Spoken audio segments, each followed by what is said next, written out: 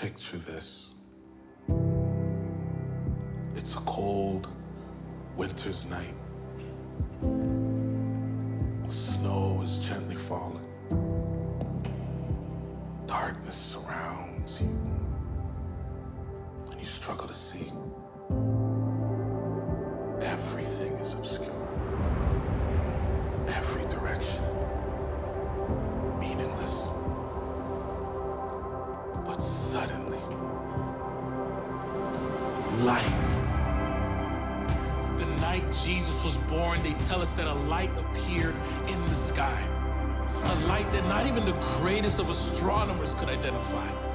A light so bright that even darkness had to flee. A light so powerful that even the worst of what we had done was not only exposed, it was cleansed, forgiven, and forgotten. You see, this is why Jesus came to earth, to give us that light, so that we would have the same joy and the same love and the same light everywhere we go. And the best news is, this is a light meant for all. It is freely offered. You see, Christmas is more than the warmth of friends and family, more than nostalgia, the gifts and memories. It is about the greatest gift ever given, because a world in darkness has not only seen a great light, no, we have seen the greatest light, and his name is Jesus.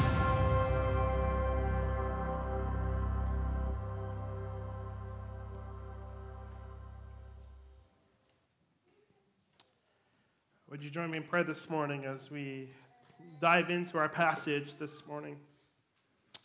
Kids are dismissed for Kids Church. You can follow Rita and Amy.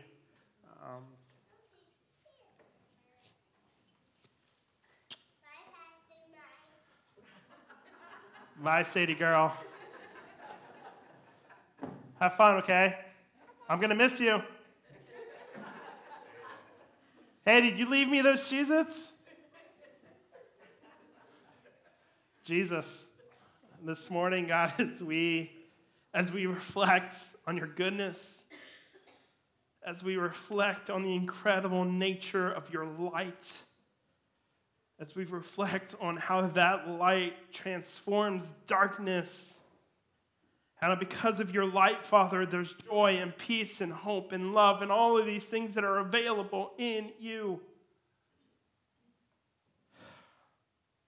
And so, Lord, this morning, I am asking that you would move, Holy Spirit. May the words that come out of my mouth, Jesus, may they be of you. And if there's something I prepared, Jesus, that is not of you, God, I pray that you would shut my mouth. But may your Spirit flow and move and transform. Because, God, I'm just a human up here preaching your word, and it's your Spirit that brings power to it all.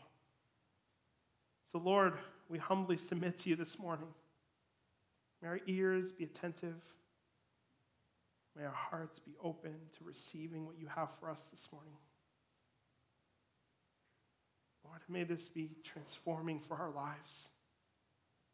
Not just knowledge, not just, hey, we read something out of a book, but Lord, may it be power to our lives that your word promises to those that truly abide by it and apply it to their lives. So this morning, God, we surrender. We're asking for you to move, Jesus. In Christ's name, amen. So one of the things that I've had the fortunate and unfortunate thing of doing over our short 10 years of marriage, I say short because a lot of you have been married, by God's grace, a lot longer. And I'm so thankful that I have mentors and I have people in my lives who see that. But in our short years of 10 years, almost 10 years of marriage, not even 10 years yet, we've bought 3 houses. And when you buy a house, obviously you're purchasing from someone else and you're receiving that house as your own. And when we think about that part of it, last week we talked about Christ as our Savior. And we talked about how as our Redeemer, he's redeemed us back from the enemy. through his blood, he's purchased us back and received us to himself. But when you purchase a house, in order for it to become a home, what must you do? So you just purchased an $180,000 home or plus, or however you bought your house, right? And in order for it to be your own, in order for you to make it feel as if it's your own, what must you do? Move in. But what requires you, what happens when you move in? What do you bring with you? All your stuff, right? Your couches, your stuff. And when you move in, not only are you moving in, but if you're like me, you move into a house and you're like, okay, what do I need to fix? What needs to be replaced? What piping needs to go? What shut-off valves need to be replaced with shark bites? What all these things happen in order for it to really be your home. And when we think about it, Christ has purchased us from the enemy. He's freed us from the bondage of sin in our lives. But here's the thing. There's still much work to be done. While Christ has purchased you, you don't become holy and set apart and perfect overnight, do you? When you accept Jesus as your Savior, you don't wake up the next day being the perfect Christians, not sinning, not doing anything. There is a process for it to become Christ's home in you. There's a lot that needs to happen. And so this morning, I want to talk about that next phase of life. See, we've talked about the Savior. And then next, in the fourfold gospel, the Alliance cause, we believe that not only did Jesus save us, but he sanctifies us. Those that call him his Lord and Savior, he has a process in our lives where he is changing our hearts and changing our motives and our desires, right? Deep down within us, in our heart and in our souls, there's a lot of cleansing, a lot of things that need to happen. And in your span of life and in that transition to prepare you for eternity. And so this morning, we are going to talk about a big churchy word that we call sanctification. And really what it means is set apart. See, here's the thing we need to understand is that when we accept Jesus as our Savior, the Bible says that he removes all guilt from us, so he justifies us. So we're no longer held guilty by that sin. And not only that, the Bible says there's another thing. When we talk about sanctification, there is a positional and there's progressive. Positional is that when Christ saves you, he is taking you out of the world and setting you apart for him and his glory in this world. He is setting you apart. Another word that we may call this is consecration that we see in the Old Testament. It's this idea of just setting apart, removing you from the grasp of the enemy and setting you apart for his glory. But the unfortunate thing is that even though he sets you apart, there is still a battle going on within you. And this morning, we are going to talk about it, but we're going to talk about it in a different perspective. I'm going to use a story that Chuck and Kay read to talk about sanctification and what that looks like in our calling and what is required of us as we draw closer to Jesus. And so open your Bibles to Matthew chapter 2 this morning.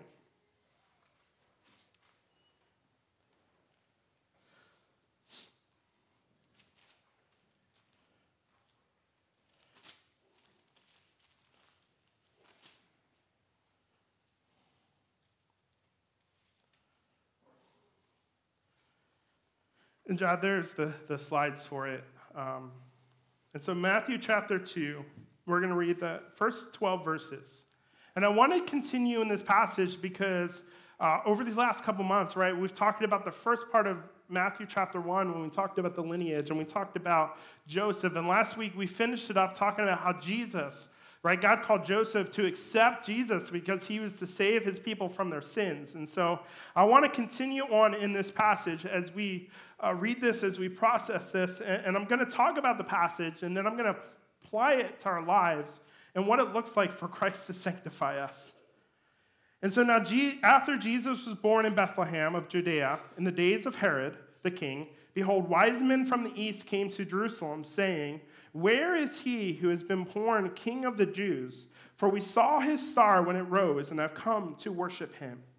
When Herod the king heard this, he was troubled, and all Jerusalem with him. And assembling all the chief priests and the scribes of the people, he inquired of them where the Christ was to be born. They told him, in Bethlehem of Judea, for so it is written by the prophet, and you, O Bethlehem, in the land of Judah, are by no means least among the rulers of Judah. For from you shall come a ruler who will shepherd my people Israel. Then Herod summoned the wise men secretly and ascertained from them what time the star had appeared. And he sent them to Bethlehem, saying, Go and search diligently for the child, and when you have found him, bring me word that I too may come and worship him. After listening to the king, they went on their way, and behold, the star that they had seen when it rose went before them until it came to rest over the place where the child was. When they saw the star, they rejoiced exceedingly with great joy. And going into the house, they saw the child with Mary, his mother, and they fell down and worshipped him. Then opening their treasures, they offered him gifts, gold and frankincense and myrrh, and being warned in a dream not to return to Herod, they departed to their own country by another way.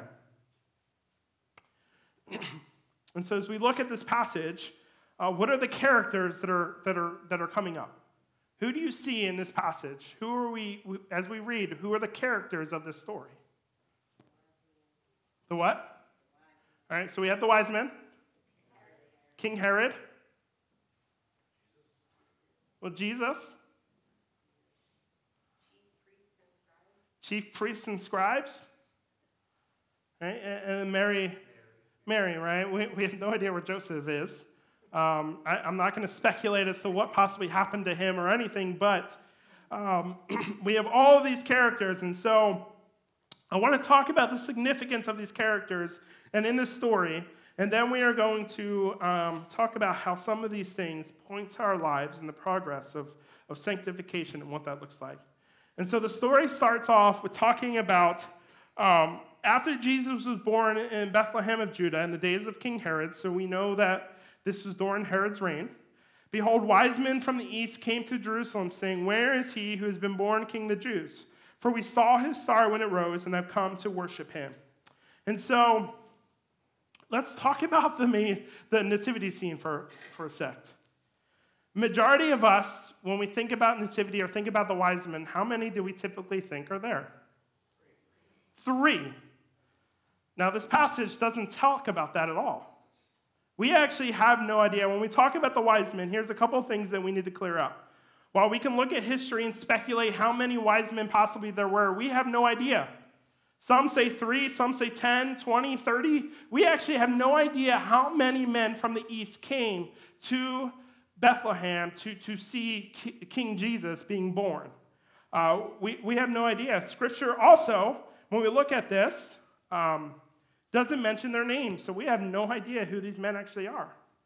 Now, when we look at history, there's actually some traditions who would say that the 3 men's names are Gaspar or Casper, Melchior, and Balthazar. Some would even say that these 3 men, one was Ethiopian, one was Indian, and the other one was Greek. We have no idea. These are traditions, these are history, these are things that we could speculate as we add to the story and as we study this. But here are some of the things we do know about these men. Where are they from? The East. We know for a fact that they're from the East.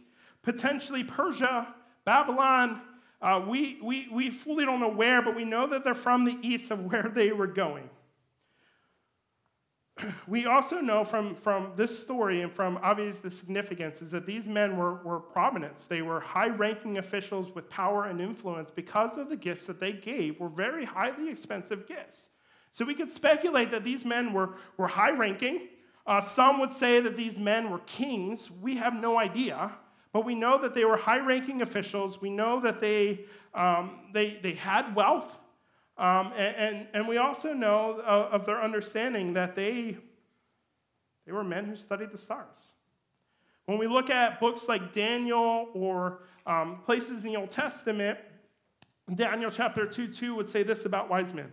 Then the king commanded that the magicians, the enchanters, the sorcerers, and the Chaldeans be summoned to tell the king his dreams.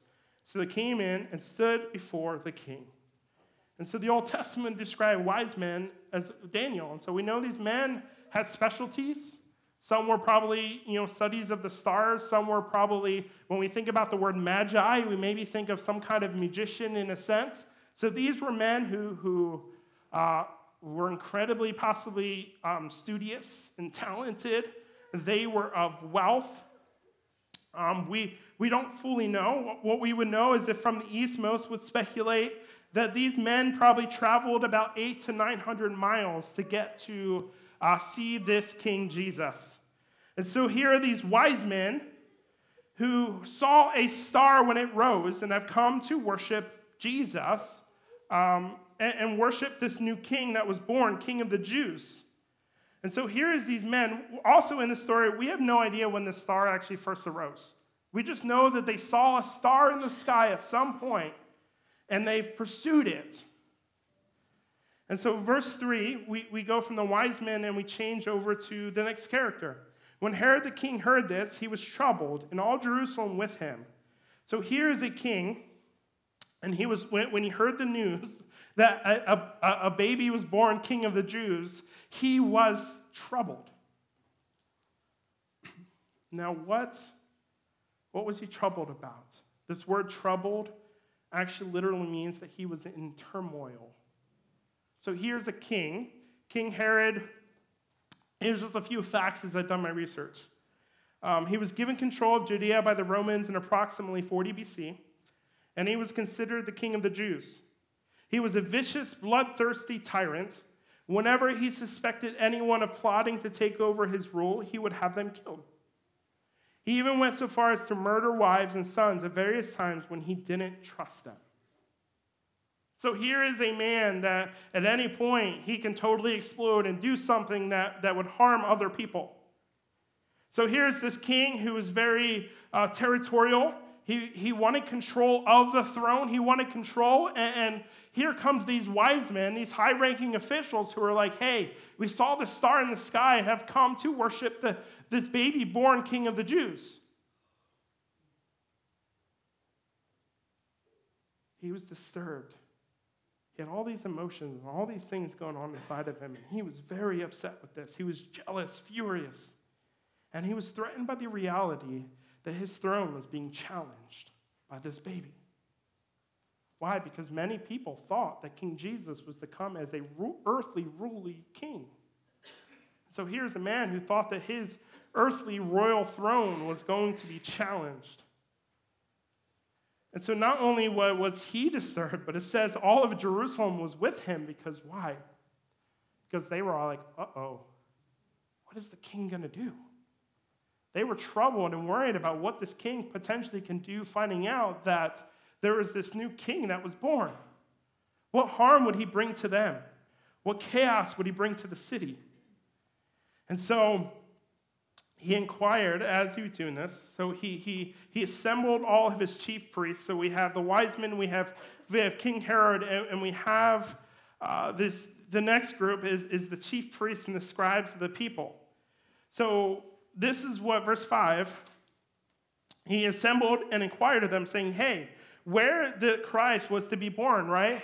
All the wise men said is that they were led here by a star, but they have no idea fully where this Christ was to be born. Reality, they were still about 6 to 10 miles or so away from where Christ was born, but what was their first place to go? Let's go to the king and figure this out. And so the king assembled all of his scribes and his chief priests, and he said, hey, where's this Christ to be born? And so being chief priests and scribes, they would understand the Old Testament, right? And they told him, in Bethlehem of Judea, for it is written by the prophets, and you, O Bethlehem, the land of Judah, are by no means least among the rulers of Judah, for from you shall come a ruler who will shepherd my people Israel. And so these chief scribes, these chief people would understand, oh, the Old Testament says this about this king. And so they would know from their understanding of being scribes and understanding of being chief priests that they would understand a little bit of the Old Testament. But here's some things we need to understand about these chief priests and scribes. These were religious people who were actually indifferent to Jesus. If you notice in this passage, they really didn't respond outside of telling King Herod, hey, this is where King Jesus is to be born. And so chief priests were representing Jewish worship. Despite God's purpose in appointing priests, these religious leaders had essentially become a group of corrupt, religiously oriented politicians at the time of Jesus' birth. So they were literally just people that the king had in his side and in his grasp. They represented the Jewish worship, but in reality, they didn't really truly honor or even represent the true worship of God. Scribes were like lawyers. They were people who represented Jewish law. The scribes were basically lawyers who knew, taught, and interpreted the Jewish law, both Old Testament and the traditions that had developed around this law, which is frightening given the way we see them opposed to Jesus throughout his ministry. So here is chief priests and scribes who later on in Matthew or even anything, right, the next time we really see this idea of King of the Jews is when? When Jesus was to be crucified.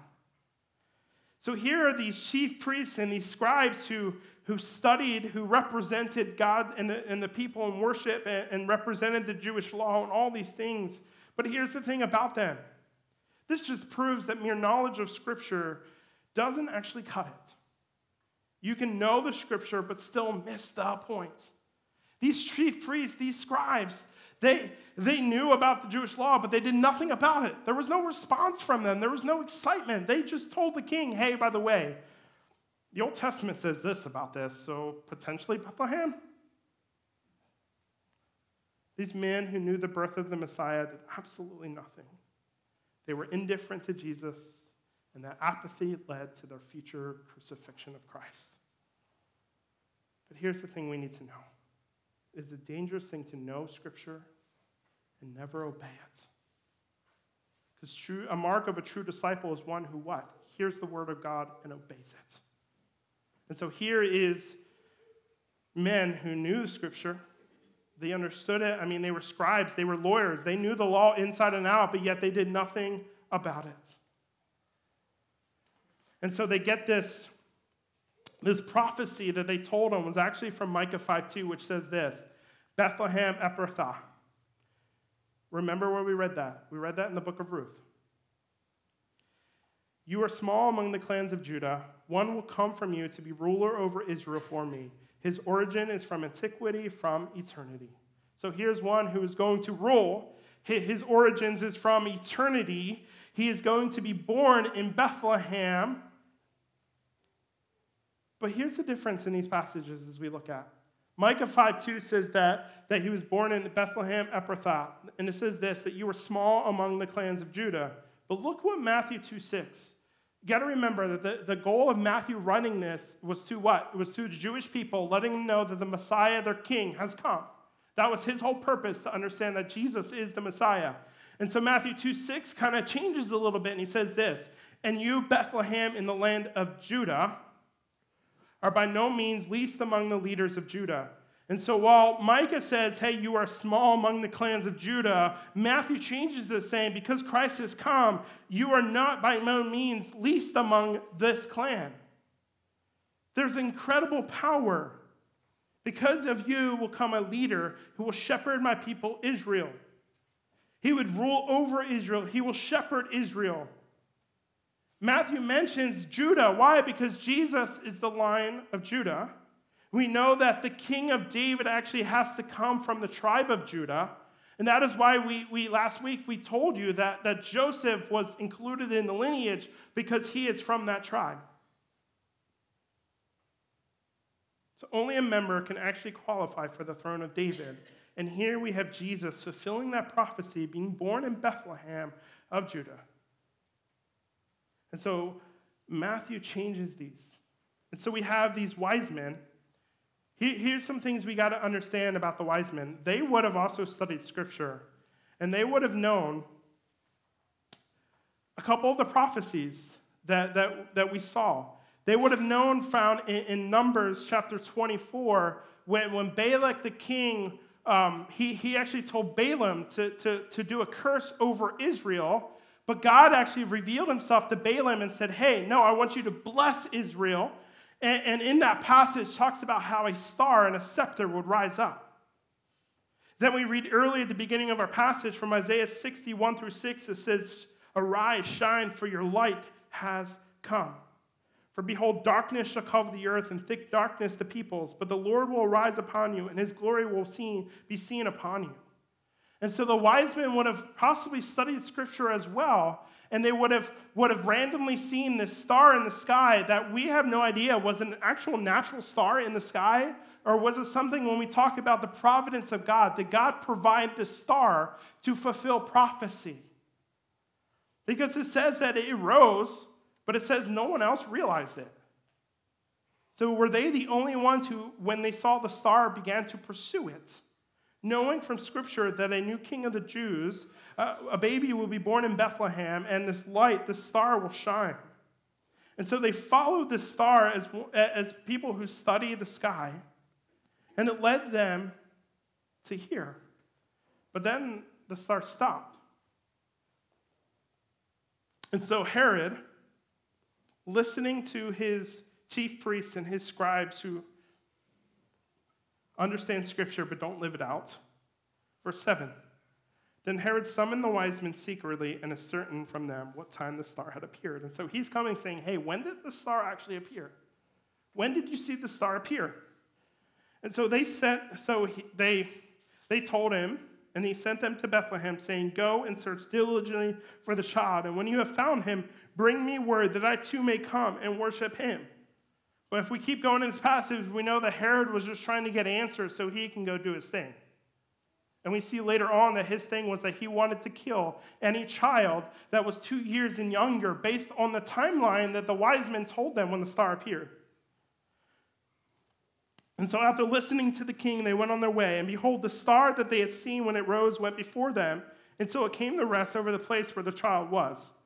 Listen, I've never ever saw a star continue to move and stop over a particular space before. But here's these wise men who, again, they leave and the star appears, and the star actually leads them to the specific house where Jesus was. The star that they had seen when it rose before them until it came to rest over the place where the child was. And when they saw the star, they rejoiced exceedingly with great joy. And going into the house, they saw the child with Mary, his mother, and they fell down and worshipped him. Then they opened their gifts, and they offered him gifts of gold, frankincense, and myrrh, and being warned in a dream not to return. So here's the wise men. They follow the star yet again. And they go to this place where the prophecy says was going to happen. And so they follow the star and rest over it. And so the wise men, they walk into this house and they see this child with Mary. We don't know how old he was. The reality is that we know that the nativity scene, in a sense, is wrong because the wise men didn't come the night that Jesus was born. Matter of fact, the wise men would have possibly came a year to 2 years later. We don't fully know, but we know that King Herod, he wanted to kill children who were what? Boys who were 2 years and younger. Why? Because of the time frame. And so the star, they followed it, it stopped at some point, and then it appeared to them again and went ahead of them over to the specific house that Jesus was in. Now, I don't know about you, but I firmly believe this star was very providential. It was provided by God. It was supernatural for this specific reason. But history and other things will speculate and say something different. We don't fully know what this star was, but we know that this star, this light, led them to the place where Jesus was. And so it says they went in, and when they saw Mary, they bowed down and worshiped the king. And it says they offered them what? 3 gifts. What were the 3 gifts? Gold, frankincense, and myrrh. When we think about these, there's significance to these items. Now, there's 2 different ways you can view this, but I don't think either one contradict each other. The first is this. Gold represents Christ's kingship. Gold is very kingly. Frankincense would have represented and worshipped his deity. Frankincense was a sign of worship. When you look at the Old Testament, they use a lot of frankincense in their aromas. It was related to worship or service of God in the Old Testament. And myrrh represented his humanity. It represented death and mourning. And so Jesus, was not only offered myrrh in the cradle, but he was offered myrrh on the cross in the wine. And myrrh would have been used to embalm or cover Jesus. It was used at a time of death. Was it prophetic? Did God somehow lead the wise men to be very prophetic in their gifts? That Jesus is king, Jesus is God, and he's called to be worshiped, and Jesus will die for our sins. But we can also look at it in another way, in a very practical, down-to-earth way, is that here you have Mary and Joseph, who by far really didn't financially have much money. And many people would say that Mary and Joseph actually used the gold to not only to pay for the inn, to pay where they were staying, but to also help them in their travels because they had to flee. And so God would have provided financially for them in gold. The frankincense would have been used to potentially perfume the area. Maybe they would have used it to worship God himself. And the myrrh would have been possibly used also as an ointment for the new baby. Because we got to realize there are a lot of crazy things that happen to newborn babies. And Jesus was human just like any of us. But the reality is this, that ultimately the wise men who pursued this newborn king encountered an evil heart at King Herod, and yet still went forward and worshiped a king and offered incredible gifts to this King Jesus. And that is exactly what the whole Advent season is about. It's about pursuing Christ who has come. And we are to worship him. And so how does this, Pastor, how does this connect to sanctification? How can we take this passage where we have this real story, these real men from the East, which, by the way, can we talk about the song, The First Noel, when it talked about how the star rose in the east, when they had to go west? Or can we talk about We Three Kings? Great Christmas hymn, but we have no idea fully how many there actually were. But here's how it applies. Sanctification, we have to understand, is not regeneration. We got to understand that when we accept Jesus Christ as Lord and Savior, he has changed us. He's regenerated us. We have become new.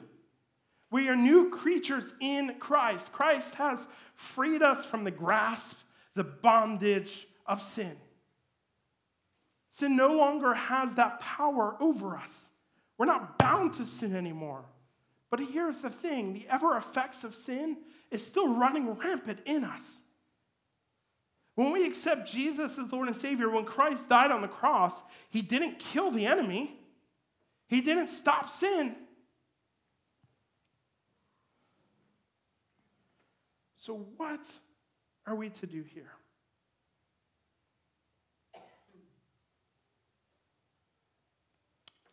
Listen to what A.B. Simpson has to say concerning the idea of sanctification. The sanctified Christian is separated from sin, from an evil world, even from her own self, and from anything that we separate and cause between her and Christ in new life. Regeneration happens at the point of conversion. We become new creations in Christ. When we accept Christ, here's the thing, we are still like King Herod. Our hearts aren't fully surrendered over to Christ as king. We still have in our flesh, in our minds, even in our hunger and desires, we're still bent towards sin. How many of you, when you remember, when you accepted Jesus Christ as Lord and Savior, and then maybe a day or two later, you fell into sin and you struggled going, am I really saved? I can't tell you how many new believers I come to who are like, man, I accepted Jesus, but yet I still have these cravings. I still have this longing. I still have these things going on. I'm still wanting to do this sin over here that you say Christ freed me from. What's going on? Remember when I said, when we buy a house, Christ has purchased us, right? Purchased us from Christ, but there's still a process, still something inside that needs to change in order to make it a home. So we still have this desire, like King Herod, to control the throne of our hearts, to control our own souls. And the sanctifying process is about releasing all of that to Christ and allowing him more and more and more part to that throne. At the core of sin is still the King Herod motives. We're always still about us. Even Paul says, I still struggle. We're offended when someone else claims to be king. That is our flesh. We still want to be the rulers of our own hearts. But salvation is the first steps in surrendering ourselves and accepting Jesus as king. A.B. Simpson said, the founder of the Alliance, at the point of salvation, our hearts have not yet gained entire victory over the old elements of sin. And so, what is sanctification? What is the process? Well, at the root of it, sanctification is separation from sin. We are still being separated from the power of sin in our lives. We're still being separated from the ramifications of sin in our lives. This is a lifelong process that's going to happen throughout your life, and ultimately, we won't see full holiness until God brings us home. Well, God doesn't promise that at the point of salvation, sin will be destroyed. He does promise that there will be a deep chasm between the Christian and sin in our lives. Sanctification is the process of Christians, by the power of the Holy Spirit, fleeing sin and never returning. And so, when we accept Christ and we've claimed Jesus as Lord, we say we're going to worship him, yet we still have struggles in our own lives. And so what is our calling? What are we to do as we still have these struggles, but yet we want to worship King? Well, we are to pursue Christ in everything that we do. Just like the wise men, they left King Herod, and what did they do when they went to the house? They bowed down and worshiped who? Jesus. The sanctifying process is all about us pursuing Christ and going deeper into Christ and worshiping more and more. And as we do that, and as we pursue Christ, our hearts are going to begin to be transformed to love Christ more and to love sin less.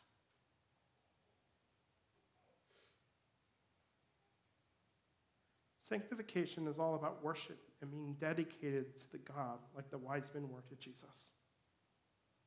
A sanctified Christian is completely yielded to God to please him in every particular. His first thought always is, thy will be done. His one desire is that he may please God and do his holy will. A.B. Simpson. And so, as we pursue Christ, what we're doing is we're submitting to the lordship of Christ. We're continually laying down ourselves, like Romans 12:1 says, to offer ourselves as a living sacrifice, pleasing to God. We are to continually surrender and worship over to Christ. And as we do that, and the more we say, thy will be done and not mine, the more we will become like Jesus. Because here's the thing. When sin came into the world, it tarnished the image of God in us. And Christ's whole desire is to reform and return that image back into the likeness of God. And so a sanctified Christian would be completely submitted to the authority and lordship of Christ. Which the more we progress, and the more we press forward, and the more that we pursue the things of Jesus, the less we are going to want sin, and the more we're going to want Christ. But just like, here's the thing we need to understand. Just like not only did the wise men offer and fall down and worship Jesus, they offered gifts. Here's the one thing we need to understand about the sanctified life, is that as Christians, we have to accept the gift of sanctification in our lives. Just like the Bible says, for by grace are you saved through faith, it is a gift of God. Sanctification is a gift of God. How incredible is it to know that our God continually gives us gifts? He continually shows his love, displays his love, not only of giving himself, but giving salvation and giving the Spirit, but he gives us the sanctifying process with the promise that one day when God returns and he fully glorifies us, we are going to be made complete and holy again. We are sanctified by grace. But not only that, but Jesus himself gave himself as a gift for us. Listen to John 17. I do not ask, Father, that you take them out of the world, but that you keep them from the evil one. They are not of the world, just as I am not of the world. Sanctify them in the truth. Your word is truth. So we're sanctified by the truth of God. As you sent me into the world, so I've sent them into the world. And for their sake, I consecrate myself, that they also may be sanctified in truth. Jesus himself says, Lord, I sanctify, I consecrate, I set myself apart so that they may be sanctified in you. Jesus himself gave himself not only for our salvation, but gave himself as an offering of sanctification for us. So here we need to understand that as we come to the place of confessing, we need to come to also to the place of confessing our need to be sanctified and recognize that we and all of ourselves cannot do what the Holy Spirit can do. We have this mentality sometimes of going, I've accepted Jesus, and I'm trying to live a life that Jesus is saying I need to live. I'm trying to live the life. I'm trying to refrain from these addictions. I'm trying to refrain from looking at things on the internet I shouldn't be doing. I'm trying to refrain from buying things I shouldn't buy. I'm trying to refrain from all these things. We have to understand that in and of ourselves, we cannot run away from sin. If we think that we can run away from sin in and of ourselves, we will continually give in to the temptation of sin in our lives.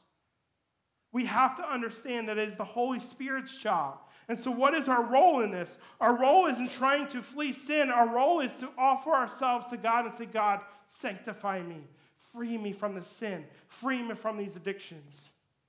We call this in the Alliance crisis, a crisis moment of realizing I need the power of the Holy Spirit to overcome these sins in my life. The more that we try of ourselves, the more we're going to continue to fail. And the more that we continue to fail is when we experience shame and guilt in our life that the enemy wants you to face. The enemy wants you to feel shame. Hey, look what you did.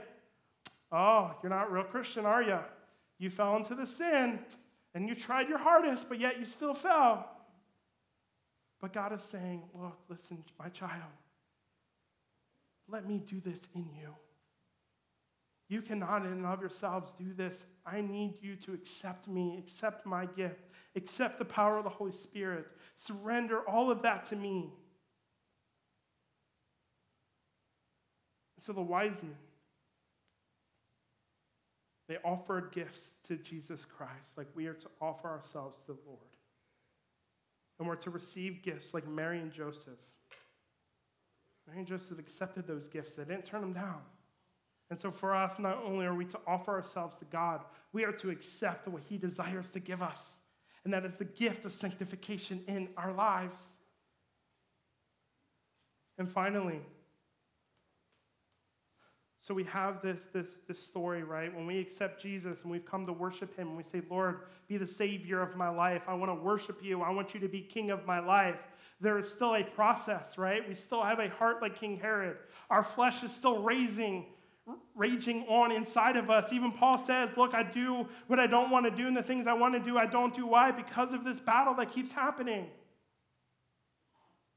And we are to continually pursue the things of the Spirit in our lives. And so what is our response to an evil heart? Worshiping Jesus. Because it's only when we worship Jesus can our hearts continually be changed more and more into the likeness of Christ. And so we accept that gift of sanctification. We worship Jesus. We desire to go deeper and deeper. We desire to abide in Christ like John 15 says. And so what else are we to do? Look at what it says at the end of look at what it says in verse 12. And warned in a dream not to return to Herod, they departed to their own country by another way. What is the sanctified life? It's not returning to a place of sin. It's not returning to the heart of King Herod. It's not returning to what God has actually freed you from. Romans 6 says, flee it. You've been freed. Go the opposite direction. So in the Christian life, the more that we pursue Jesus, the more that we're running away from sin. We're not returning to it. So a sanctified life is being set apart from sin. And we can't, if we're set apart from sin, we can't go back to sin and go, oh, look at that. It's kind of like, have you ever seen a picture of a kid, there's something dead on the road, and you're just going there kind of poking it? What is it going to do? Right? We're not to poke sin. We're not to poke. Why? Because the enemy is still raging.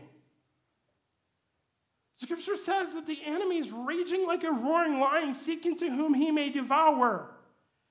And the more that we're open to even going back and trying to check out sin, what are you going to do? That's when the enemy is going to get you. We are to pursue and run away and not poke sin. And so just like the wise men who warned, hey, don't go back to King Herod. As believers in our lives, we're called to pursue the cross. We're called to pursue Jesus. We're called to pursue life. Jesus has come. We are to continue to follow him in our lives. And the more that we go deeper into that, we're going to find that it's easier to not look back. It's easier because the more and more that we pursue Christ, the more and more that we're allowing him more part of that throne. Jesus is desiring the throne of your hearts. But our flesh is still going to fight that. The more that we surrender and submit to his lordship and kingship and incredible nature of who he is, which is love, the more that we submit to his love, the more that we are going to fall more in love with him. That's why the greatest commandment is to love God first and foremost above everything, with your heart, mind, soul, and strength. Why? Because God wants to continually sanctify all of that. He wants to redeem what sin has broken. And he wants you to pursue him. Listen. Look what Bruce Terpstra in 3 Passions of the Soul said. The road to freedom has already been made for us. Discipleship is the process of living in that freedom. As we grow in discipleship, we will experience greater freedom to love like Christ. We are sanctified by the grace of God through the work of Christ on the cross. God is sanctifying us by his Spirit daily. Soul discipleship, when understood, will help the process because it reveals the deformation of our soul, and the gospel can be applied. The more that the gospel is applied to our souls, to our core motives that drive us, the more that we become like Christ. We have to understand that our souls are sick and needing not only of a Savior, but of a sanctifier. It has been corrupted, but there is hope. Sin is not our destiny because Christ has freed us and is transforming us the more that we pursue him in our lives. And so Christ didn't just come to save us. He came to continually set us apart for his glory, for a future kingdom with him reigning fully